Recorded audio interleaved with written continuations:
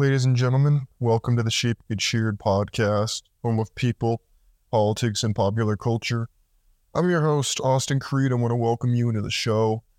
So, my friends, the time I've spent with my parents, it's been very interesting to kind of have the whole going to church on Sunday every week type of thing. Hold on, sorry, this might sound a little weird. I'm readjusting this mic. It's kind of different.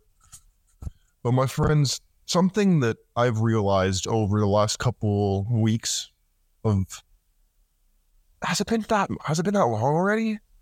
Wow. Doesn't feel like it's been that long.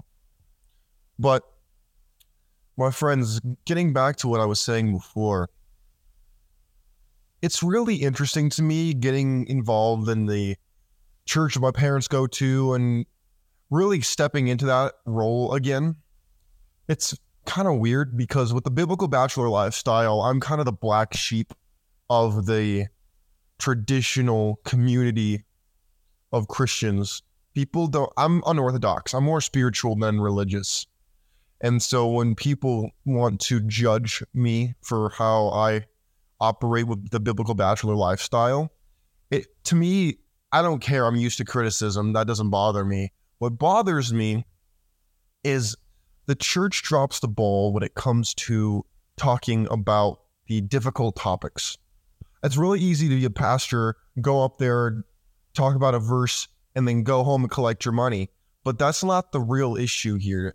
They don't talk about issues that the biblical bachelor lifestyle talks about. And so that's why when pastors or elders or just members of different congregations talk to me, they tend to get emotional when they talk to me. And the reason why is because I discuss topics that they don't have a real good answer to.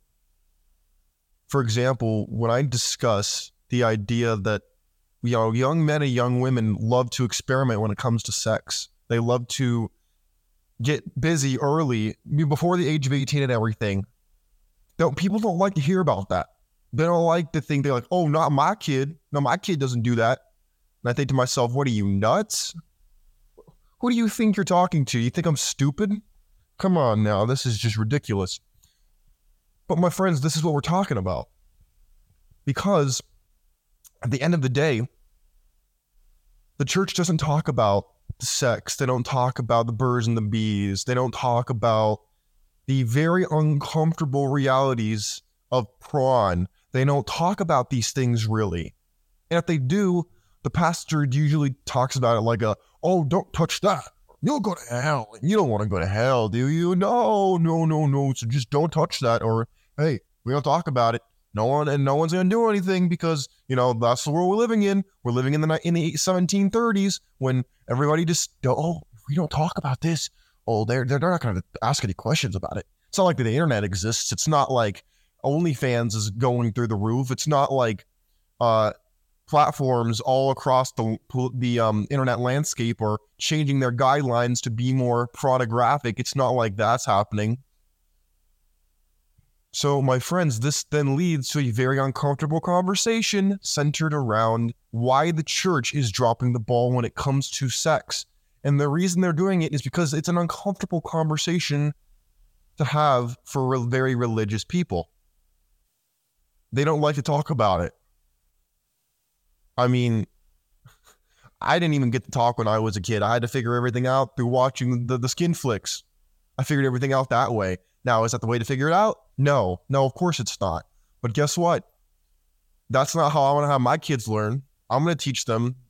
I'm going to tell them what's going on, what happens out here, not to promote it, but to raise awareness for it. You see, people often make those two things synonymous when they are not. They think that, if I tell them about it, I'm encouraging it. No, you're not. No, you're raising awareness for it. It's like going back to if I don't talk about it, if I don't talk about condoms, they won't need one. If I don't talk about birth control, they're not going to want to get it.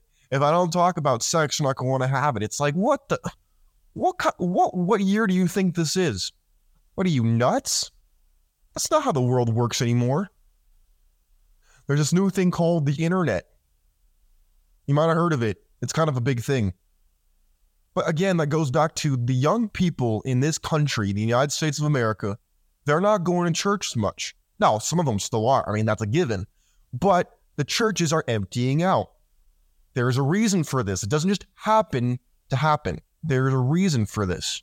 And it's multifaceted. But one of those facets, one of the points of the trident, so to speak, is this ball dropping. No pun intended. They're not out here talking about these issues. They're not talking about why marriage for men is a nightmare. They're not talking about the marriage laws. They're not talking about sex. They're not talking about the degeneracy. And if they are, it's more to condemn them, not to provide constructural criticism and actually give an alternative, which is what, for me, the biblical bachelor lifestyle is, where you stay single, you don't get married, unless if you want to get married, go ahead, but you're not going to be a biblical bachelor. You can be biblical, but you're just not going to be a bachelor. Biblical bachelors, we're out here doing our thing, focusing on our grind, and finding that healthy medium in our lives so that we can live a fruitful life. That's what we're out here doing. But the problem is, the church doesn't want to do that because they still believe in marriage. Marriage has changed. Divorce rates are through the roof. Divorce destroys men. I'm going to do a whole show on that probably later today because I really want to talk about that.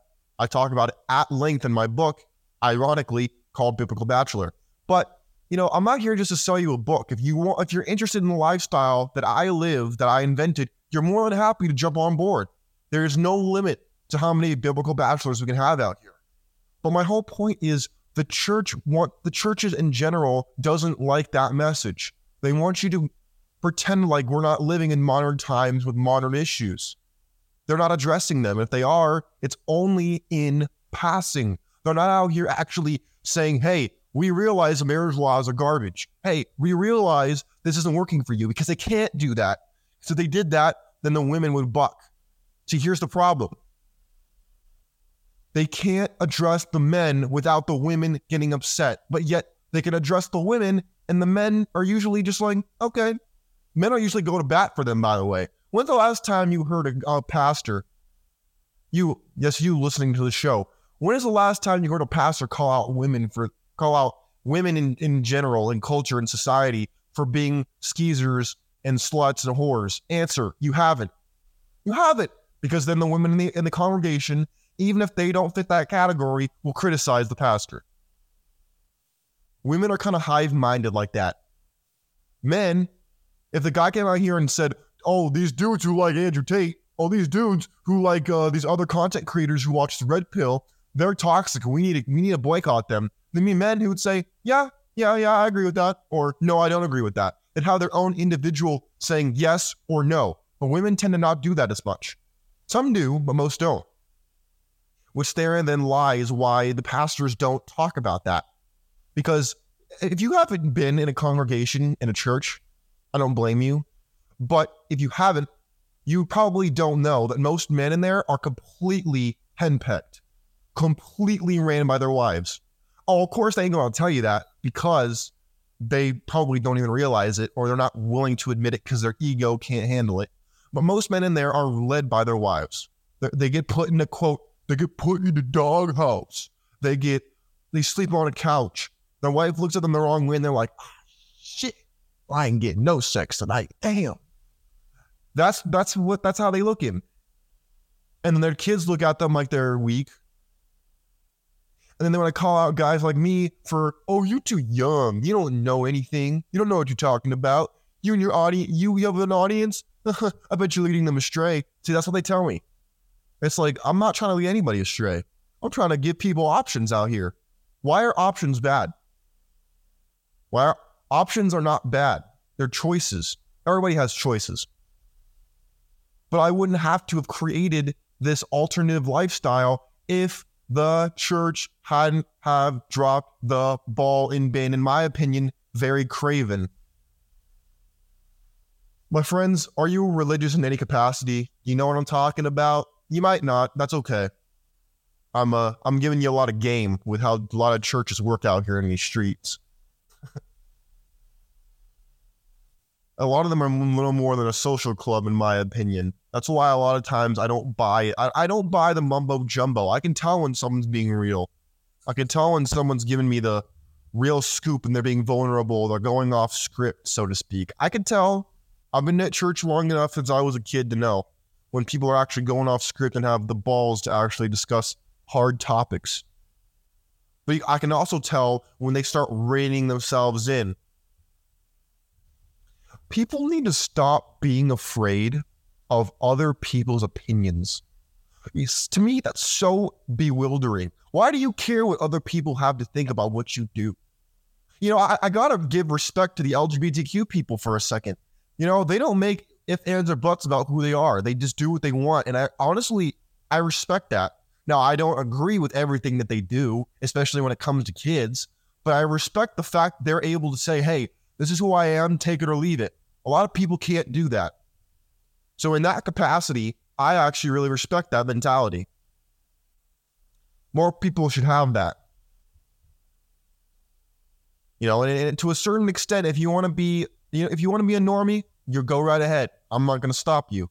But if you want to come out here and actually work hard, if you want to come out here and walk off the proverbial plantation, then you have no better time than right now.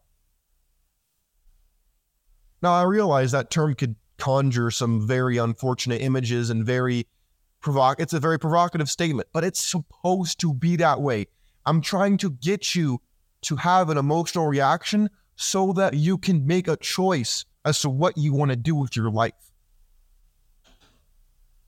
That's what I want for you. If you don't want to do it, go ahead, go back to whatever it is you're doing. If it's working for you, God bless you, that's great. But I'm telling you something right now. If you really want to step yourself up to the next level, there's only one way to do it. Own who you are, decide what you want, and go after it.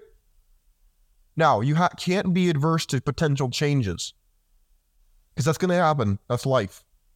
But I really want you to realize that the church is dropping the ball, and you can either try to fix the system from within, or you can do what I'm doing and just walk and go your own way.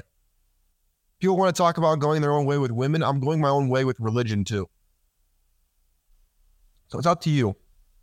Choose what you want to do with your life. It's your life. It's your choice. If you know what I'm talking about, oh gosh, I can't talk now. I got really excited there for a second.